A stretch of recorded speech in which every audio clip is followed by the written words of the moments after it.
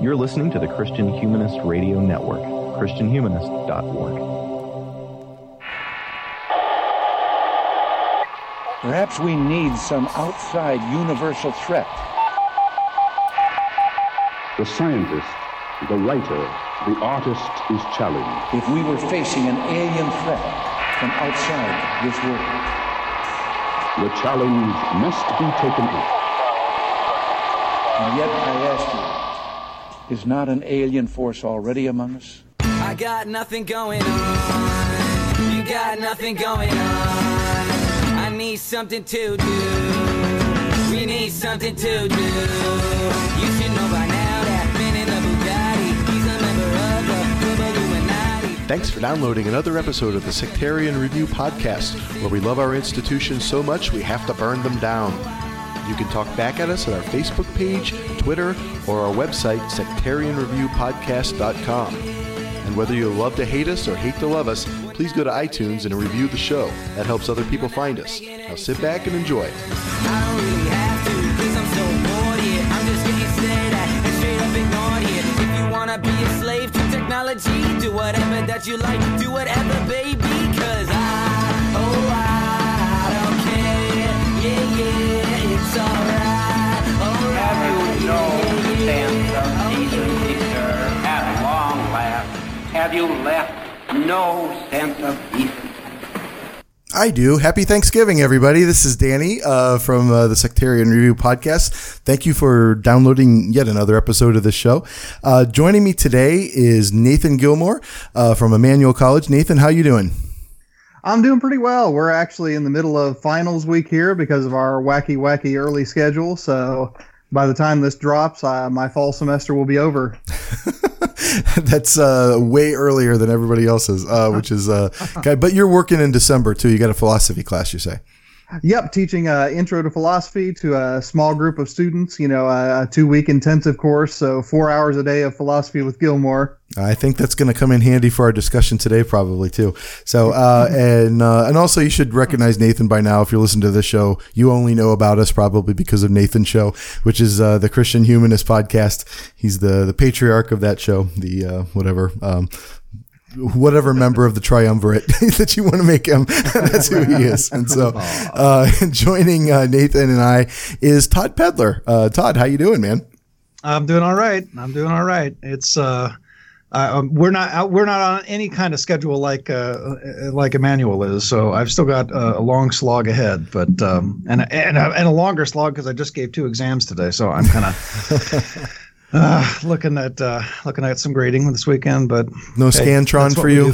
No Scantron. No. I'm going to figure out a way to do my freshman comp essays via Scantron someday. Someday I'll get big. Well, you should just have them do it by by autocorrect replace on their phones. That would, in some cases, it wouldn't be bad. Todd coming at us from Luther College, and also one of the co-hosts of the Book of Nature podcast, which is. You guys got one coming up? I've got 3 in the bag. I just have to get them out. Oh, okay. So all right. It's behind on the editing process. I see. We need an intern like that Michael Farmer's guy up there in Minnesota. Yeah, right. All right. All right. Well, Todd, I'm going to turn this over to you immediately because this show is your idea today. I don't, as of the recording yet, have quite a title to give it. Maybe we can come up with a title as we record here. But Todd, why don't you tell us about what we'll be talking about today? Yeah. So, well, I probably first proposed this topic to Danny. It might have been 2 years ago. Like 2 years ago. Yeah. We never got around to doing an episode until now. And my first inclinations about it arose after a period of advising discussions with first year students about upcoming coursework and whatnot that they were registering for.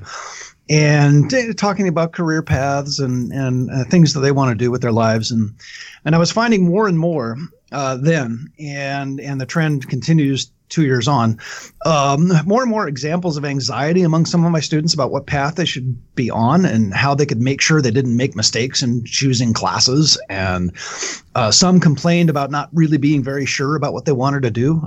No career choices were really jumping out at them, and there wasn't really any burning passion within them to pursue anything in particular. Others were worried that if they didn't pursue three things at once, they might miss out on something they ought to be doing. So they burned the candle at both ends and the middle. Others ran into brick walls when the one thing they were really passionate about came into conflict with grades and class performance. And this all got me to thinking about what we're doing to students. We being the educational establishment. When what I guess I would call passion-driven education seems to be the norm. We tell students they should pursue only what they're really passionate about, and we tell them that whatever they're passionate about, they can pursue and become whatever they want. Be all you can be, etc. And then we see students who fail to be able to drum up any particular passion at all.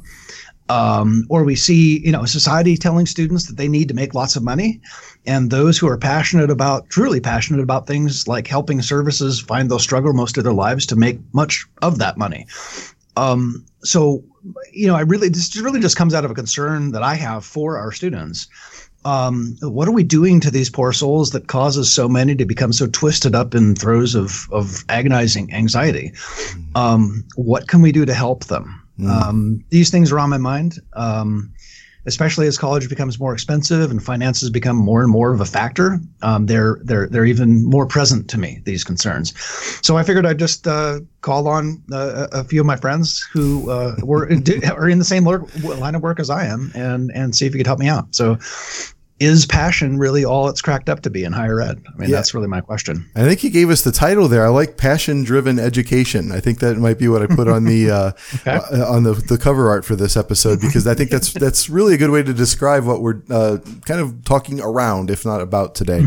And I have to say, I thought that we had covered this. I thought we had, because 2 years ago you did start pulling my ear about this, not bugging me, pulling my ear about this, which is probably worse than bugging now that I think about it physically. That's offensive, Todd. How dare you? But don't you know boundaries? Anyway, but I thought we kind of hit this when we talked about Shop Class as Soulcraft. Remember we did that episode about that book, and I think this is definitely going to be related to some of the topics we covered on that episode. And so, if you want a little more background after you listen to this one, go back and listen to that one. You can find it at sectarianreviewpodcast.com. So, right. Todd, do you want to take control of the conversation and shoot questions around? Go ahead. We'll do that. We'll do that. I actually think my second request to do this episode came after we recorded that one. When you realized I didn't really do what you wanted. Yeah. I don't know. Well, that one was it was different. I mean, I think we're going to hit some of the same areas, but this is really, I think, hits closer to home for us as educators. And, so I guess I'd throw this Nathan's way. I'm curious about the origins of this kind of thinking, that students believe that the only thing they should pursue for work is that which feeds some passion of theirs. So if you wouldn't mind, when did you first notice this? Maybe it's been from the first days that you started teaching. Maybe it's since then. Any ideas about why it might have come to pass that this is the ways or one of the ways students engage with their education? What's interesting to me is that this is something against which thinking people contended for centuries and centuries and centuries. So, by the time I got into higher ed, at the turn of the 21st century, you could pretty well assume that, students were either in it to get a job or to pursue their passion. Those were the two major possibilities there. But before that, if you go all the way back, into pre-Christian days, I mean, philosophy was largely concerned with resisting passion. So, I mean, what I find fascinating is when I read these old books that I teach, they warn over and over and over again not to be victims to their passion, right? So, I mean, the Stoics, that was their whole project, not to be overcome by, this charging, fiery anger, but instead to be reasonable. And likewise, the same kind of, fiery imagery St. Paul uses when he talks about, what leads you into adultery. So, the suspicion of passion is much, much older than the pursuit of passion. And in fact, I mean, when we talk about the Passion of the Christ, not the Mel Gibson movie first and foremost, but the theological datum that we call the Passion of the Christ, it is a scandal precisely because God, among all other, entities. I'll just call it that because I realize if I call God a being, that I'm going to run afoul of the Thomists. But God, if no one else, shouldn't be passionate, and yet there is this passion of the Christ. In other words, the world acts upon Christ rather than Christ acting upon the world. That's what the scandal is. Now, in our own period, the idea that passion is itself a good thing. Again, I mean, you really have to get pretty modern to get there. If you go back even as far as Jane Austen, the famous scene where Darcy says that, I have no good reason to love you. Oh gosh, Elizabeth, there we go. I'm like, well, who's the character in Pride and Prejudice? But, I am overcome with this strong feeling. She takes that as an insult, right? And so, I mean, it's really not until the last 200 years, give or take, that we get this idea that, that at the very least, the intellectual life and the vocational life should be governed by this strong feeling for something. So, I mean, in my own work, again, the kinds of students that I get usually are very suspicious of pursuing some kind of passion because they're afraid they won't get a job. Yeah. And, once I start, asking, what do you want a job for? We get into a different conversation entirely. But the ones who aren't here mainly because they think, okay, this will get me a job that pays $10,000 a year more than if I don't go to college. They tend to have some kind of passion. And the way that we tend to talk about it is, this is really a strong intention is what I would call it. When I think about what I want to do day to day, this is what I would do if I didn't have to make money. So the idea is if you can make money doing that thing that you wouldn't have to be paid for, then you're doing all right because, nothing can possibly go wrong there. We'll talk about that more later, obviously. But I mean, Danny, I want to lateral over to you. I mean, have you always had students who were pursuing their passions? No, that's not always, at least. That's always the case. I want to backtrack before I answer that, though. I'm actually impressed that you came up with the names from Austen. I love Jane Austen. I think I've read everything but Sense and Sensibility, but to me, it's all one big story. It's always Captain So-and-so and somebody's cousin got all the money, and I can't remember what story what happens in, right? So it's amazing to me that you were able to... I just knew when I saw Todd's question, I'm like, I got to get some Jane Austen in here because I've been accused before of never reading anything past John Milton. Oh, there you go. That's quite a bit past, actually. So I mean, right after that, though, we do have the Romantics, right? The romantic current with that, huh? And current with Austen, yeah. Right, exactly. And so, I mean, you do get that sense of. It's sort of our first, I mean, kind of like the rock stars who, live fast and die at 27, right? That's kind of our people pursuing whatever internally defined thing that drives them to a love, nature, and life, right? And so I think that to me is like the earliest thing I can think of that resembles, I think, what students want out of their lives. And so the problem, of course, is college isn't a natural fit for that sort of thing, right? I mean, we have gen ed requirements and we have core, courses that people have to take. And college itself isn't necessarily wired anymore, at least, and maybe we can argue about whether it ever was, for this sense of exploration of self, right? I think that that's kind of if not a myth, then something that's overplayed, I think, in our culture. And so in my experience, it isn't, I mean, I think we're going to talk more about, I don't want to call them class issues per se, but there are definitely colleges on a spectrum here, right? And I think in my experience, most of my students are their first generation college students. Many of them are older people who are returning to school. And so we kind of serve where I teach, which I haven't mentioned on the show for a while, Mount Aloysius College in Pennsylvania. We kind of serve a very working class kind of student who is coming to college to get a job in nursing or something like that, where they can get a job, right, in this area and not have to move. And so they've already kind of given up if they had any passions, any kind of aspirations for that in many cases, before they get here. And I'm obviously, broad brush is coming back on the outside. Painting with the broad brush yet again, but but in many cases that is the case. And so I kind of feel like this is one of those conversations about college that it kind of elides a majority of colleges in some ways. So we talk about like the campus protest culture and free speech policing. That doesn't happen where I work, and it doesn't happen probably where Nathan works, or very often at least, in the same ways. This is not Berkeley, right? And so, and yet when the media talks about that issue, it gives the impression that this is what college students are like, right? And it's not really at all the experience that we have here. And I think in some ways this is this is a similar kind of conversation. I do want to say though that I feel like in terms of where it comes about, I think the phrase, how might it have come to pass, that this is one of the ways that students approach their education. There is a systemic reason, I think, for this. And you have this kind of arms race for those elite colleges, those colleges that are selective, the colleges that are more selective. People have to write essays, and something beyond your grades have to factor into you getting admitted to this college.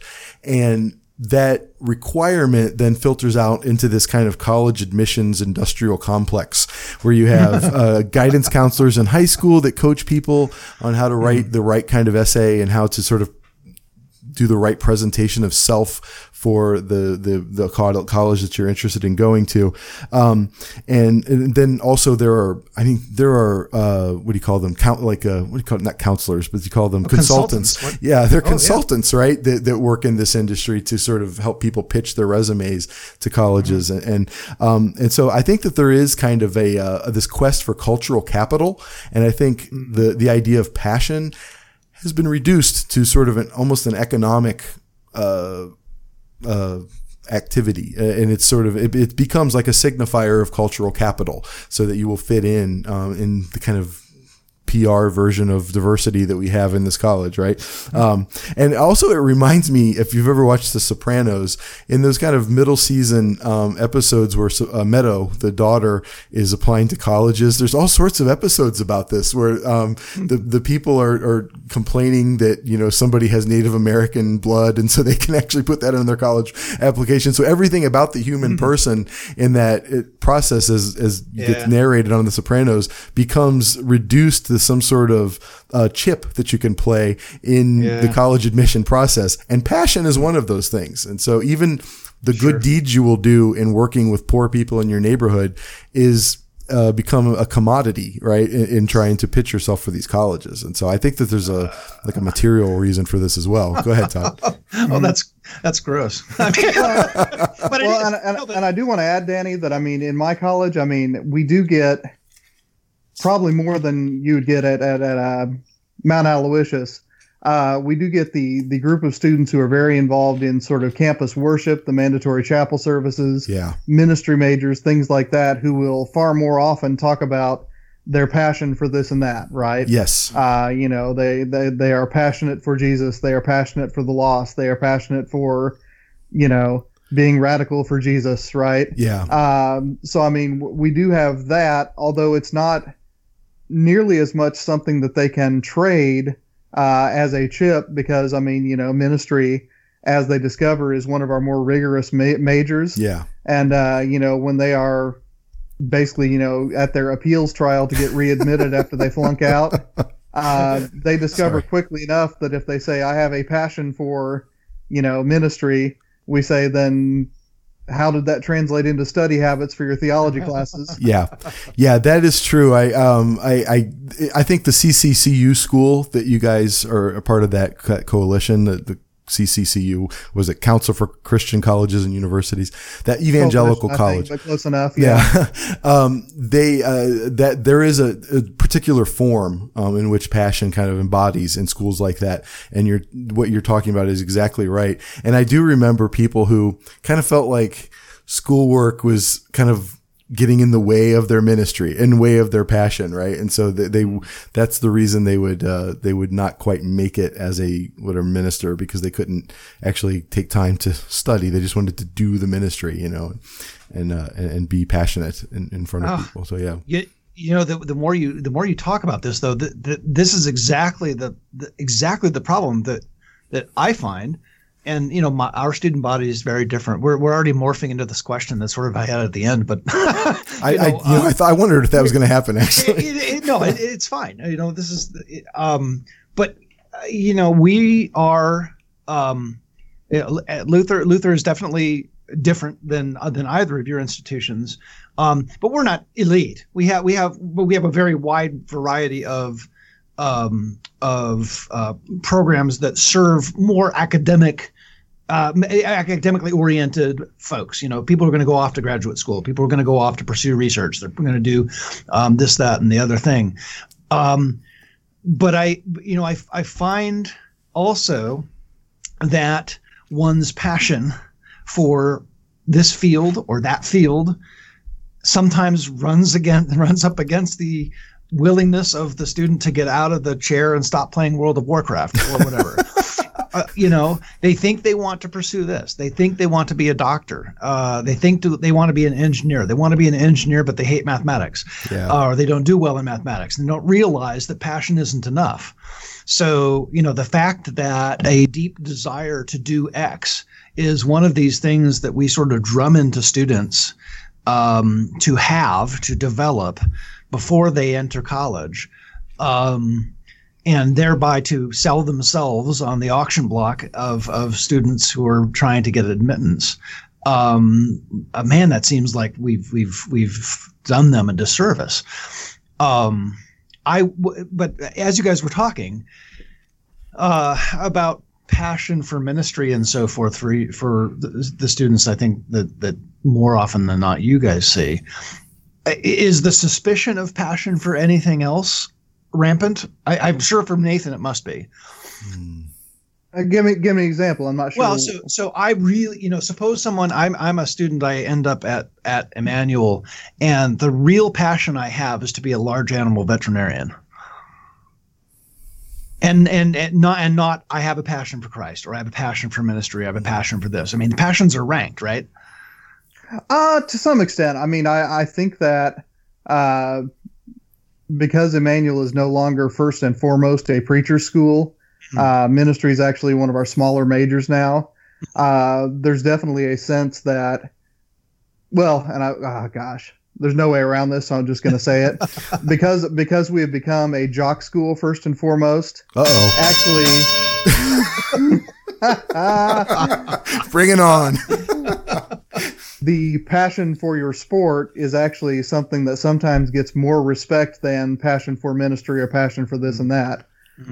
So, I mean, I think that for whatever bad comes of it, at least one good thing that comes of it is that, we do get a sort of Protestant democratization of vocation. Now, the drawback to that is that, every JV basketball player thinks they're going to be coaching at University of North Carolina one day, but at the very least, we don't have the caste system that puts the ministry majors on top of a totem pole. Yeah. Okay. Yeah. Well, so we've sort of gone in this direction. So let's just keep going. Danny, passion. What other uses, I guess, are there for this word passion that you see when students say, "I'm passionate for this"? What is that coming from? Well, as you guys are talking, I'm actually wondering. I mean, so kind of like this is a theological concept that I've recently read about. I mean, it came up on Twitter for some reason, and so that's the deep as my theology goes sometimes. But that all kind of sin is sort of an expression of, it's sort of a flawed expression of something that is actually good, right? You have sort of a desire that is good, and sin is a perverted version, a perverted instantiation of that desire, right? And so, and so I feel like passion is kind of like that. People have natural things that they're just interested in. And I feel like that when they get off the right path is they lose track of the spirit of the thing that they're kind of interested in and get trapped inside the trappings of the thing that they're interested in. And I know that doesn't make any sense. And so I feel like, a better word that I would use, I guess, is what I wrote down next to that question is, curiosity, I think is a better, motivator, I think, than passion, because you could be interested in something, right? And you can be curious about it, even if it isn't automatically the thing that you think fits with your passion, right? So you come into college with an interest in something, and if you kind of single-mindedly focus on that thing that you're interested in pursuing your passion or your calling in that case, what you do is you end up approaching it very kind of mechanically, right? And you don't sort of look around at where you actually are in the world and be curious about where your passion, your interests have led you, and then apply those passions to whatever you're doing, right? And so I feel like curiosity is a better sort of mode, I think, to think about this is I'm curious about this thing that I'm interested in. And if I phrase it in that way, I'll be more likely to look around wherever I'm at and see how it can inform whatever I'm doing, right? And so if I came into college as I want to be a missionary in Zambia or something like that. And I end up in Emmanuel College and I can't get the theology classes passed, right? But I really have been enjoying my Nathan Gilmore's English classes, right? Maybe there's something I can do that is really relevant to what I came into college being interested in. And since I mentioned Nathan, I don't know what you think about all that. Well, I mean, what strikes me as you describe that is that there's actually, and I mean, you guys can speak to your context for a moment, but I mean, hookup culture, I mean, Emmanuel College is not immune to it. So, I mean, there is, if not a suspicion, at least a hesitance when it comes to being passionately in love with another human being. Whereas, I mean, you can talk about being passionate about science or passionate about writing or passionate about ministry without nearly that kind of hesitance or, even suspicion, right? So, I mean, I think it's interesting. I mean, what you're talking about, Danny, I mean, it seems like it is a reversal of, what you would kind of expect, of the young, right? I mean, the young are supposed to fall passionately in love with, the person that they're in proximity with, but, they're supposed to be sort of flighty when it comes to what they want to do. Right.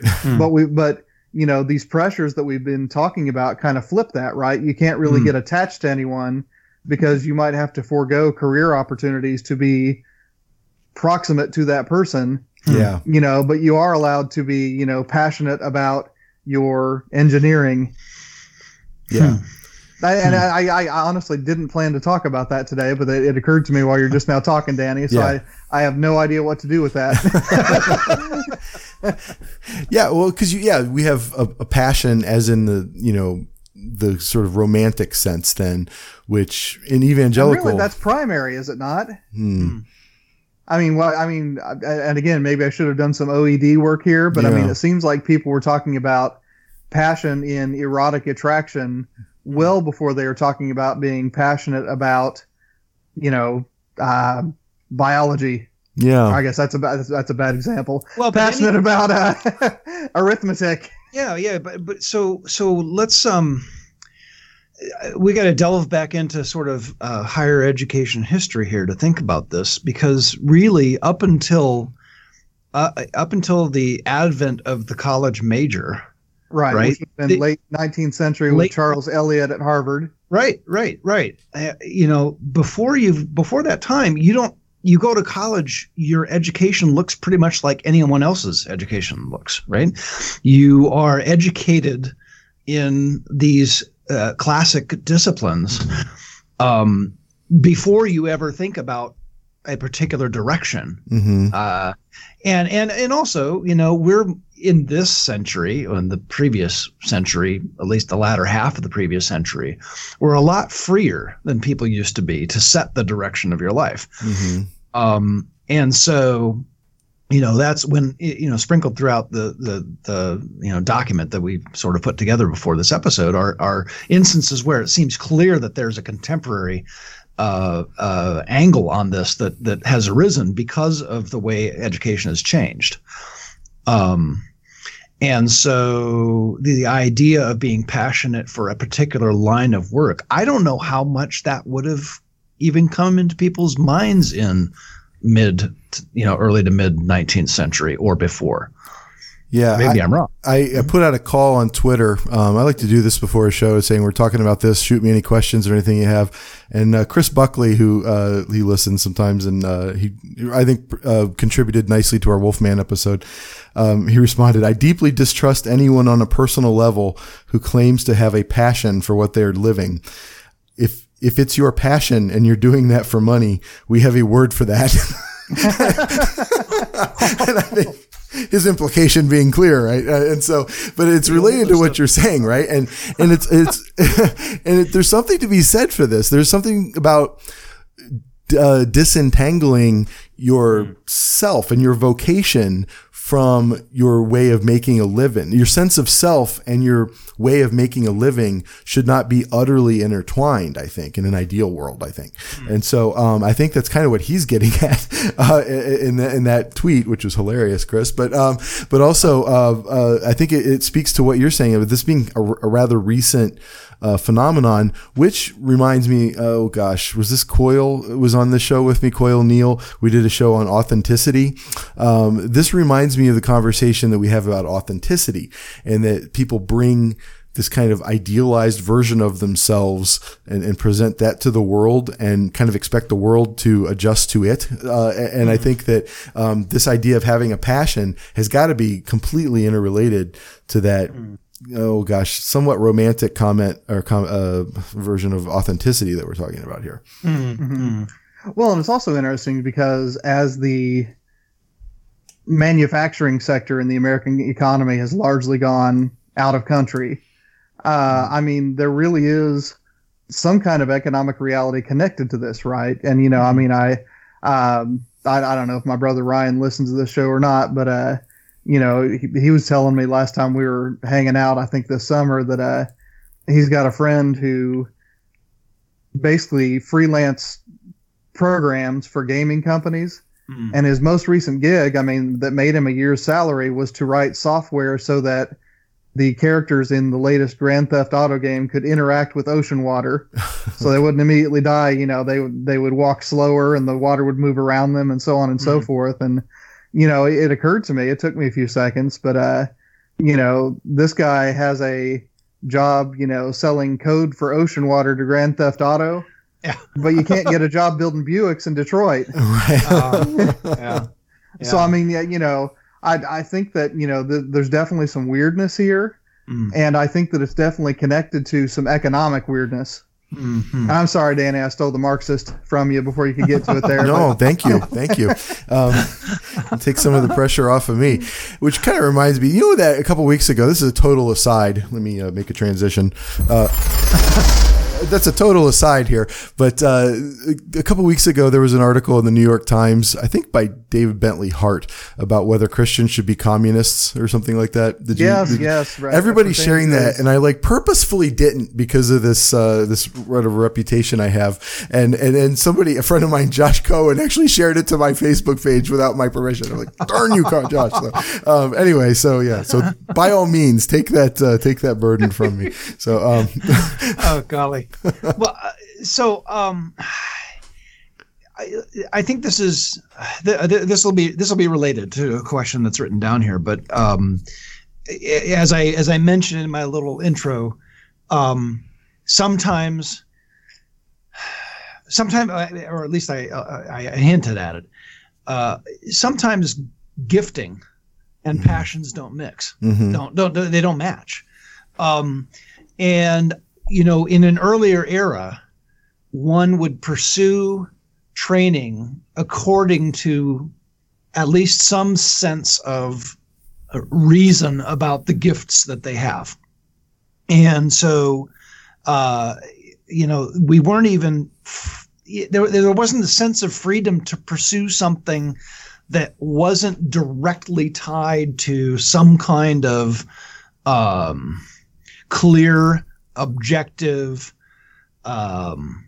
path towards a means of supporting oneself because of the way, this person is good with his hands, therefore he ought to be a carpenter. This person is good, again, now I'm having flashbacks to shop classes, soulcraft. But really, what if not passion, what should drive one's, or what does drive one's pursuit of higher education? In other words, what are the alternatives? One thing that I am thinking about this, I started just, Googling around and thinking, and our very first episode was actually called Vocation. It was about vocation. And I feel like that's a concept that would apply here. I feel like when I think of vocation, I think of like a priest being called to the ministry, right? And to the priesthood. And so that is not done for the pursuit of one's own happiness or fulfillment or all of these more romantic notions of authenticity and passion, right? I mean, if he has a passion for that kind of ministry, it comes about by humbling himself to serve, right? And so vocation as service more than wish fulfillment, and I feel like that's kind of a distinction that I see here. I don't want to say it's the distinction, but it's a distinction between passion in career choice, which you get these, and I tell my students, if you're doing this for a job, you're going to hate whatever job you get at some point in your life. Do you think I love grading papers at the end of the semester? I can't think of a better job that I'm suited for than this, but it's not like it makes me happy all the time. You know what I'm saying? It's if that's the reason you're doing this, it's the wrong reason. You have to, and for me, it's, you conceive of it as service rather than self-fulfillment. And I feel like that's another term, maybe along with curiosity, that I would use instead of passion if I were recommending students to do something. And that's going to depend on where you are, right? If I live in a place I'm not willing to move, my options are limited to what is available to do in front of me. And so that's what an educated person should be able to do, is to look around oneself and say, these are the opportunities in front of me. How best can I pursue them, right? Given what I am. And that's an entirely different conversation than paralyzing yourself by, if I'm not fulfilled, then I've blown it somehow, right? Right. So, right. Yeah. No, it's interesting to me to wrestle with students, as I do sometimes, over this question. And, I readily admit that I feel, I recognize that I am in a very small minority that was able to put together the things that he really wanted to do and to make it the basis for the support of his family. This does not happen that often. And people, I think we're telling people that that's not true, right? And you already alluded to it earlier. The deep connection that is made between making one's living and the passion that one has for doing X, doing whatever it might be. Not to be so wedded. The two ought not to be so wedded, because things happen, right? Yeah. Circumstances happen, and sometimes it's very, very hard. You may be really, really, really passionate about some cause. Yeah. The likelihood of you being able to support yourself and a family on that basis is not very big, unless things just happen to align just right. I don't know. Yeah. Mm-hmm. Well, and another stream here is, just what both of you are pointing at, that to think of your life as happening for the sake of your neighbors rather than for the sake of your own fulfillment is itself a paradigm shift. And this is where, I'm going to shift from being the Marxist to the cultural conservative here. And I think I'm kind of both. We'll call it cultural Marxism. That's your Facebook profile, isn't it? Yeah, pretty much. But this is why, for generations, and I would say for millennia, people have, put Plato's Republic in front of the young, right? Because, I mean, it's a meandering book, but I mean, one of the threads that runs all the way through that book is that the good human life is the life for others, not the life for the sake of one's own power. So, among other things, the famous allegory of the cave, which is what everyone remembers if they remember anything from Plato's Republic, is all about ascending to what, truly fulfills you personally, but then answering the call of responsibility to descend back into the cave and to do the dark and dirty work of acting for the sake of others, right?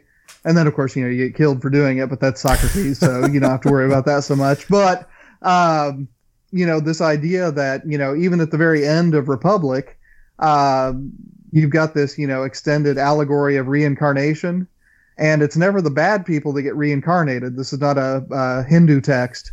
Instead, it is precisely the good people who are immediately put back into the world because the world needs them. Mm.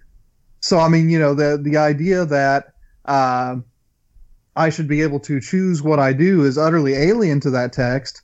The criterion is not what is it that, stirs my emotion, but it is what does the community discern that I can do that is good for other people on a sustained basis. Yeah. And I think that communitarian character of Plato's call, if you will, is something that, 21st century folks could learn something from.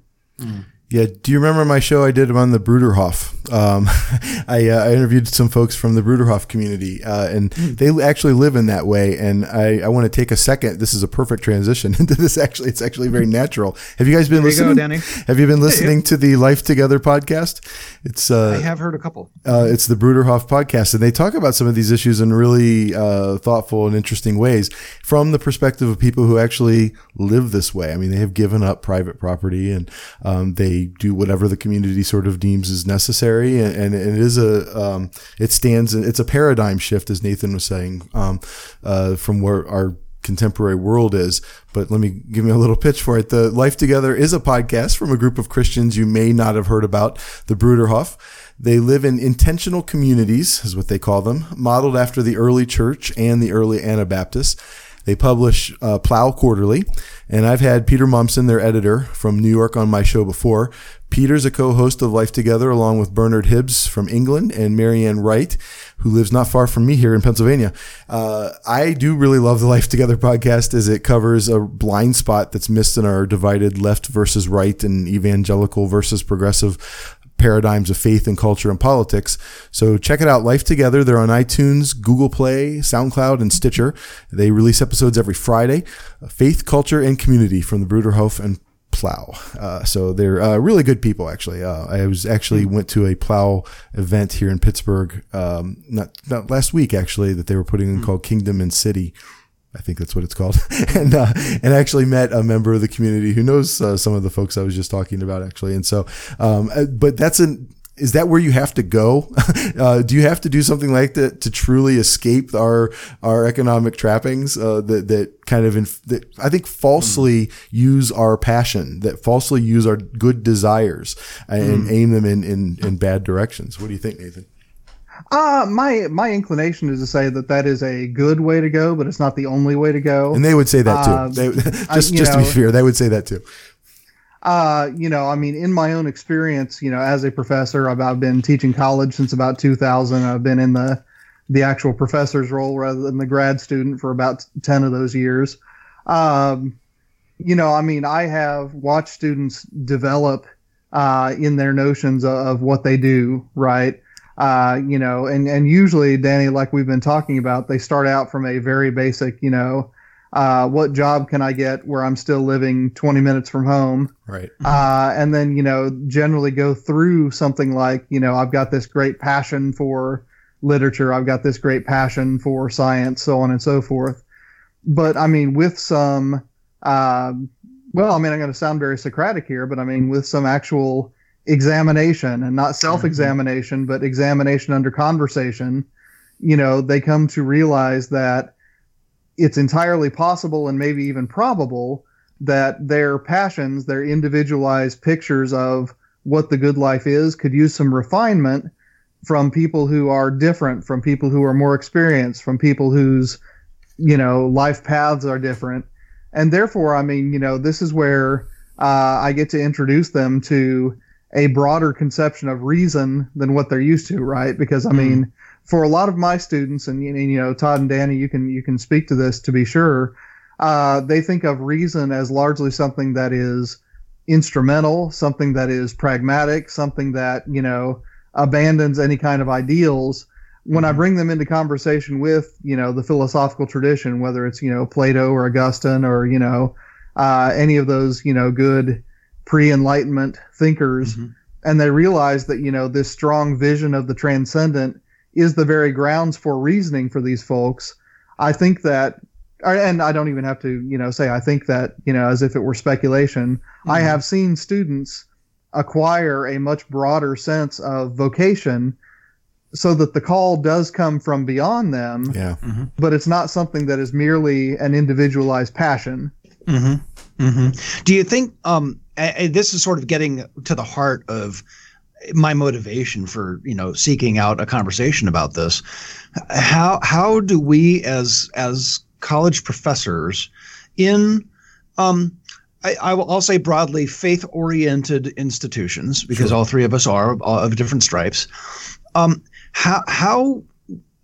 do you see your role, or our role, to put us in community together, our role in developing this part of the student and their approach to the world? Because this is not done everywhere, right? This is not something that all colleges see as part of their job, as part of the role of the faculty in helping students develop a sense that is broader than themselves, than their own individual fulfillment, as you say. How does that work out for us? I teach at a Sisters of Mercy school, and we use the 4 core mercy values as kind of the framework for our education that we provide here. It's mercy, justice, hospitality, and service are the 4 core values. And we have very specific ways in which we define those terms. But we introduce those terms early on in one of their like gen ed classes that we offer here, or that we require here, actually. And I mean, it's more than offer. And then it's an offer you can't refuse. Exactly. You'll sleep with the fishes. So for me, the one that stands out though is service. I think my teaching had a positive turn. Maybe a year or two, about a year ago, I started conceiving of it, and I used to think about changing my students and like impacting them. And I think that for whatever reason, I mean, that was maybe me enacting the faulty premise of passion-driven vocation here. But once I started intentionally conceiving of my job as service, I'm just like serving my students by recognizing the totality of their situation, right? And figuring out what I can do in any particular class to make it relevant to them and is the best I can, right? And like, so I know that you're a nursing major. You're somehow in my Kafka class here. Here's how this will help you make sense of hospital bureaucracy or something. I don't know what was like. If you've got a patient who has turned into a bug. Yes. But we've actually had some great conversations along those lines in that class. And also I've made him wait 49 minutes here. Elliot Trimble, one of my Rhetoric 1 students, who is asked me for a shout out on the show. Apparently he's been listening. I don't know how he even found out about it, but so if he's waited this long, I should call him out as well and congratulate him. My Rhetoric 1 class, I've tried to, I mean, it's our freshman comp class. We call it Rhetoric 1. And I try to frame that in such a way that it's bigger than just me narrowly teaching them how to write well for my own purposes, right? It's me trying to give them tools that they can certainly apply to writing well, but also in the pursuit of jobs that they find themselves pursuing, the way to sort of, I try to serve them by making it clear why I'm having them do the things I'm doing, right? And for me, that is one way that I've kind of used our religious framework to actually improve my teaching. I think if I have to speak for myself, like I think I'm a far better teacher than I was 3 or 4 years ago. And so, Nathan can probably attest to that. So, and I mean, I've kind of already narrated mine, but, in that writing class context, I mean, what Danny talks about is similar to what I do, but I mean, I actually make it an invitation to service for the students as well, right? Yeah. I mean, what we're doing here is discovering ways of inviting a reader to what is true. So, I mean, I tell my students, I mean, what you are doing is for the sake of the reader. It's never for the sake of yourself. And I say now, I mean, that's going to have, professional side effects. I mean, if you can do that well, you're going to distinguish yourself from the other people competing for those college educated jobs, right? I mean, the reason you hire a college graduate is so that they can communicate with other human beings and get everyone going in the same direction. If you can do that better than the other people, you're going to be more attractive. But that's a side effect. What you're really doing and what you're really training for when you're in these liberal arts classes is to interrogate reality, because reality only answers the questions that you're ready to ask it. And, for that reason, that plays right into what Todd's talking about. And Todd, I'm going to lateral it back to you here in a second. But, if there is the possibility, and of course I'm inviting them to a world where this is possible, that what they thought was their passion might not be as good as what their calling is, then it stands to benefit them ultimately as human beings, as citizens, as parents, in all of these roles that we play as human beings. It stands to benefit them to be able to interrogate what they think they want so that they can turn and pursue what is actually better. So how about you, Todd? I mean, does this work in the physics classroom? Well, physics is really a humanity. You realize this? It's a human endeavor. Yes. I mean, the way that I tend to approach my teaching, and I think my colleagues would agree. We were just talking about this week. In fact,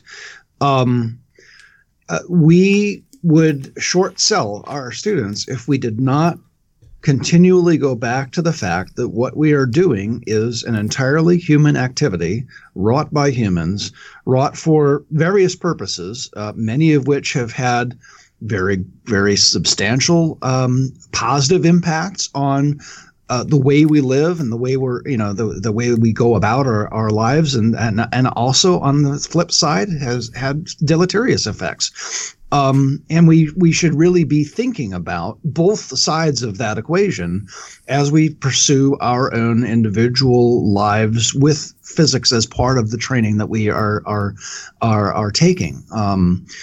It is we're very freely able to say that we are flawed. That we teach science, and science is not a practice that is given to 100% accuracy, 100% correctness. But there's always this element of uncertainty, which sometimes arises because of human flaws. Other times arises because of the nature of the world as it is. And people grappling with those realities are I mean, physics is full of people grappling with those realities. It very much so is not this objective phenomenon that we sometimes paint physics and other sciences as being. It's not divorced from humanity, but in fact has grown up because of the community of people pursuing it. And so for us, I think every field, every discipline that I'm aware of on our campus, we do tend to speak of it in this way. Sometimes it becomes more overt. The social work folks, clearly, there is, a deep connection at the core of what they do. But certainly the sciences, we have these conversations. We regularly have these conversations. I mean, it feels like a hallmark of this place. it even makes its way into the mission statement. I wasn't going to bring this up, but as you guys were talking, I pulled up the mission statement because it sounded like what you were saying was echoing things that I know are in there. One of the statements that's made is this. As a liberal arts college, Luther is committed to a way of learning that moves us beyond immediate interests and present knowledge into a larger world, an education that disciplines minds and develops whole persons equipped to understand and confront a changing society. And I mean, this is right in the heart of what we are doing in every class I teach. Including our first year Paideia class that I talk about frequently. We're learning in community. That's another statement. We challenge one another to learn in community, to discern our callings, and to serve with distinction for the common good. That's right at the headline of our institutional profile. And in many ways, I think that's a much more realistic way of looking at sort of all disciplines that we pursue in higher ed, more realistic than I think sometimes comes across. But one thing I think we're talking in kind of idealistic terms. There is an institutional structure that puts pressure on this goal, right? And so, I know that where I work, the nursing program, for example, is a big element of our students here. I mean, our nurses, and they have external accrediting bodies, right? That kind of limit the gen ed work that we can do that on an institutional level. Right. And so, and it's a frustration for me personally. And I think for many of them as well, that, they're in some ways excluded from these higher minded goals, I think, by the logistical pressures put on them by these external accrediting bodies. And so, yeah. That happens. Can I, Jay Eldred, longtime friend of the show, often co-host here. He just posed a question, responded on Twitter. If you don't have a passion, is it really your vocation? I think we may have kind of hinted at that a little bit. You guys want to take an explicit stab at wow. That would make some of my students really uneasy. Because I think the idea of presenting work as a calling, which is a very Lutheran thing to do, of course. And so at Luther, it's big. We had a long-standing program that was funded by the Lilly Foundation for a long while, about discerning vocation. That can be a very high pressure kind of way of viewing what one does. Yeah. Because you get this very, this is again, some of the students that I come into contact with, I don't feel that passionate about any particular thing. Am I somehow weird? Am I somehow, is there something wrong with me that I don't have this burning passion to do this or that? No. So I don't know. Helping a student find what they ought to be doing in life, to me, revolves around multiple things. One of which may be one of which is desire, but one of which is a recognition of gifting, a recognition of skills that one has, and that recognition usually cannot happen on your own. It usually requires external affirmation. Yeah. And so I think one finds calling in sometimes it's a marathon, not a sprint, right? Yeah. To the end goal. And sometimes and it takes mentors, it takes friends, it takes enemies. It takes a whole community of people, I think, sometimes to help people find where they ought to be. And so I don't doubt that everybody has, a calling of sorts. Some will be more obvious than others, but I think you can't neatly connect it to passion. Yeah. I guess is my bottom line. Right. And I mean, I would even propose, and I mean, this might just be that I'm wanting to invert the question that Jay poses. I would propose that precisely what Todd just narrated is the difference between passion and vocation, right? Mm-hmm. Passion is something acting on your inner person, right? It is a great desire or a great anger or a great outrage or so on and so forth. Whereas vocation, in order for something to be a call, someone has to be calling. And if you call yourself, that doesn't mean that you are inspired. It means you're nuts, because you are disconnected from actual communities who have a voice to call you. Now, I don't want to minimize that, there are very peculiar instances, right? The prophet Isaiah or the apostle Paul or someone like that, where there actually are invisible, disembodied voices calling them to do things. But I would say that for most of us, the calling comes from a community rather than from an individualized experience. Yeah. Yep. Yeah, I just our local high school, Central Cambria High School in Pennsylvania, just went to a production of Into the Woods last night. It was amazing. Those guys did a great job. But it's kind of the theme of that play is that you're in the woods. You're sort of lost. You don't know where you're going. The only way out really for those characters is to form a community, right? And when they do that, they find whatever solace and rescue that they find in that play. And I think it's it isn't just an internally driven knowing what to do. I mean, that is what gets everybody into trouble is when they act as individuals in that play. That and going anywhere alone with wolves or princes. True.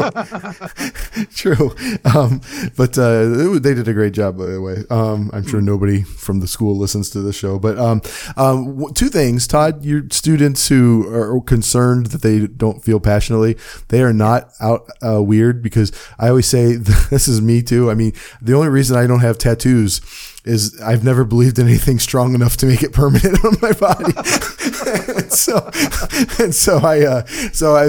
I totally stumbled into what I do. I worked in television in sort of an engineering department, wanted to get out of that department, just had to finish my degree, which I'd left at Kent State 10 years before.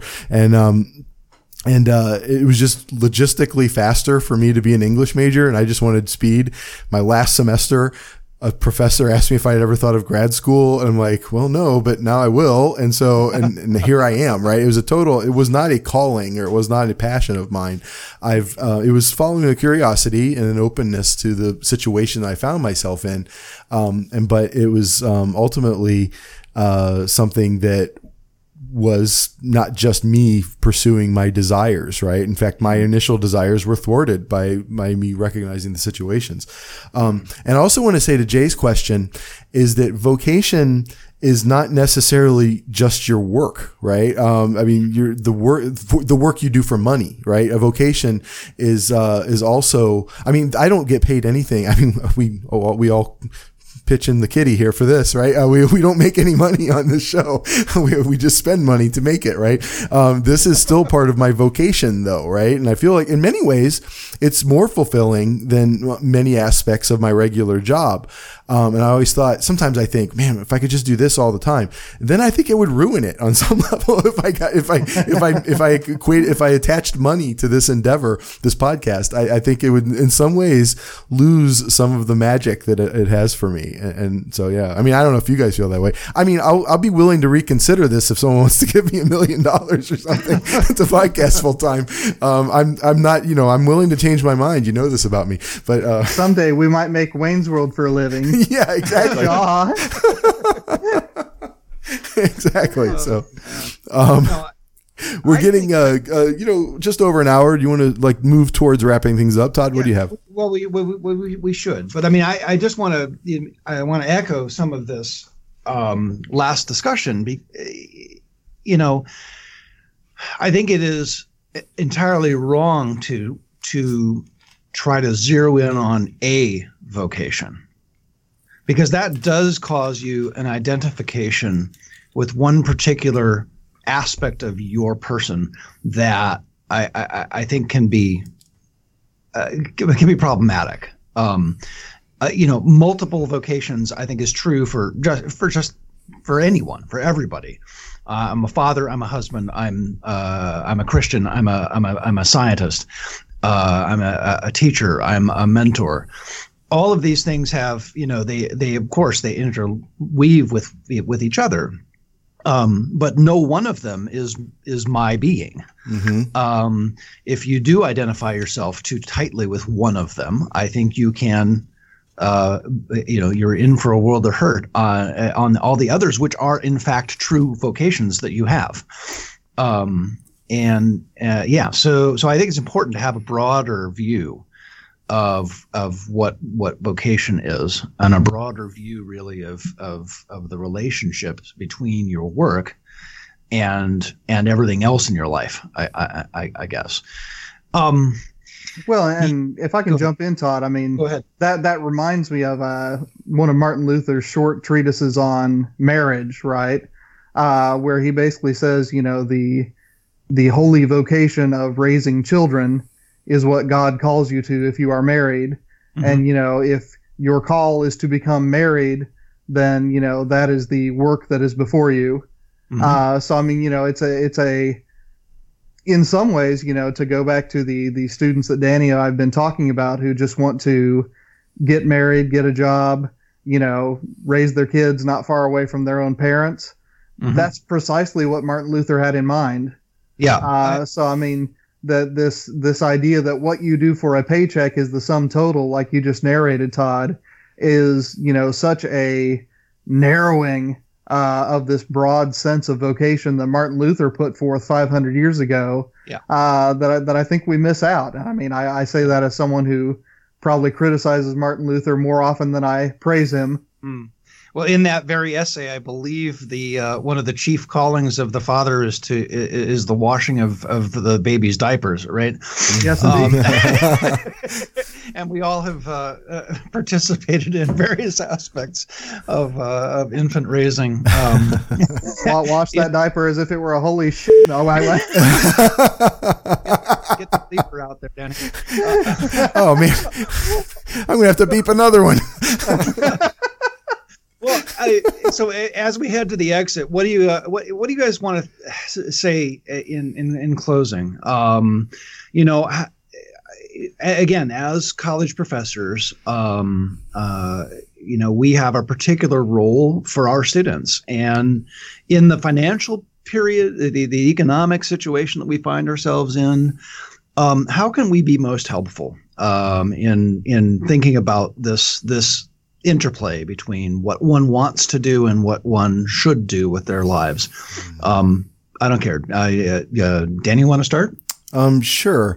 I mean, I'm just sort of thinking in very practical terms about the kinds. I mean, I have these conversations a lot in class, and I mean, that's one reason I begin my second semester composition class, which is also kind of an intro to lit class.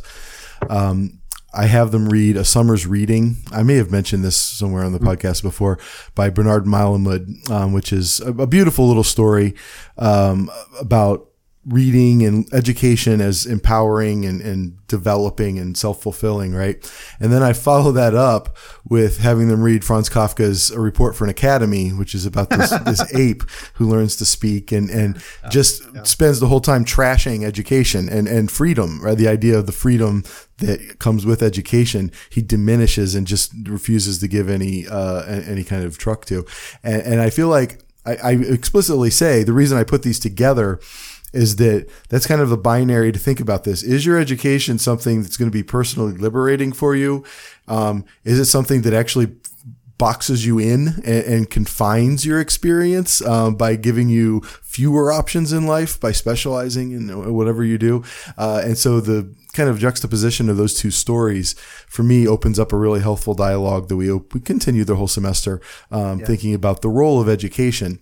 And for me, that's my philosophy on this. Is Gerald Graff has the concept of teaching the controversy, right? In terms of the culture wars, he's talking about what we do with this as English professors in the 90s.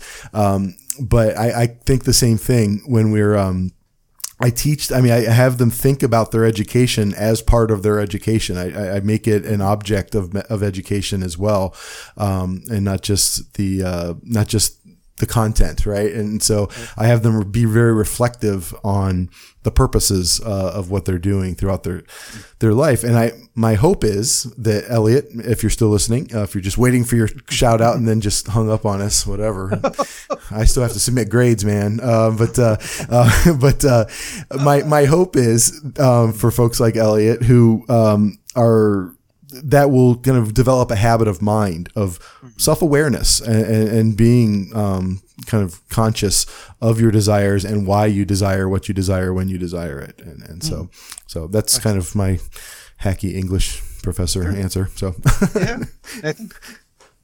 yeah, I mean, I would go in a similar direction. I mean, I tend to be a little bit more subversive with it. You know, what I tell my students is that, yeah, I mean, employers are looking for that college degree. They're looking for that GPA. And, you know, you've got to do what you got to do that. But what's happening is that, you know, while the employers who are, you know, in some kind of power over you because they can hire you or not hire you are running their game, let's entertain the possibility that God is running God's own game and that God might be calling you to the life of an intellectual. So while you are getting your specialized training, let's also dig into books that get you asking questions that you wouldn't be able to ask unless you had read those books. Let's get into inquiries that, you know, won't be part of your professional life, won't be something you do for a paycheck, but might help if you're in a church someday, or if you're in a city council someday, or if you are approached someday, you know, with a request for advice. Let's realize that, you know, most of our jobs, you know, are going to demand part of our day from us, and that the rest of your life, you can either be a better free person or you can be a worse free person. And let's gear that liberal arts education towards being the best free person that you can be and really grab hold of it and make it worth something. Because frankly, I mean, the way that colleges are set up, if you want to approach it this way, you can treat your gen ed classes, as so many of my students do, as hurdles to hop over on the way to your specialized credentialing, and that's all you ever do with that. But the opportunity that lies there is to say, if I undergo this discipline and if I actually respond to this invitation to be an intellectual as well as an engineer, an intellectual as well as a manager, an intellectual as well as an elementary educator, then the rest of my life, when I'm not on the clock, stands to be better for my neighbors. And really, one of the side effects is the part of my life that is on the clock, where I am earning a paycheck, I actually might be able to do some better service there as well. So, you know, it for me, you know, like the professor at the end of the last battle in, you know, Lewis's Narnia Tales, you know, it's all in Plato. It's all in Plato. Interesting. Well, so I often, when I'm talking with my students, and I do this early on in the semester, regardless of the class that I'm teaching, I do this in conversation in my office, over coffee and whatnot. I often tell them that what they need to recognize, or one of the things that would be helpful for them as they're starting this journey through college, it would be helpful if they understood that this is really for probably the 4 freest years of their life, you know, and that they're the better attitude to go through this educational process is one in which you recognize that get to is the appropriate verb, not have to. Yeah. You know, and you get to study this. You get to ask these questions of yourselves, and to give a hat tip to the CHP Gadamer episode that was just dropped. You know, they're going to be changed. They're going to be changed by the questions they ask. They're going to be changed. They're going to become different people. They will be different after having asked a given set of questions than they were before, and they will, you know, not be able to go back and untransform themselves,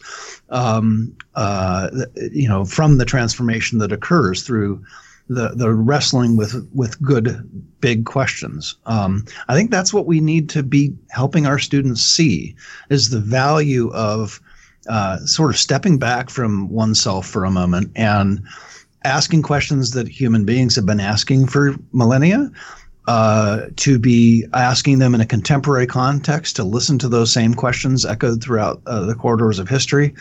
I think that when we can get students to that place where part of what they are doing, doesn't have to be the whole part, of course, but part of what they are doing is engaging with a broader community outside of their own narrow specialty, is going to be beneficial in a whole host of ways, because they aren't solely a biologist at the end of the day. They're not solely an American at the end of the day, but they have other callings that connect them to other people, and this broader education that they are receiving is going to help them both personally, but also help them help others.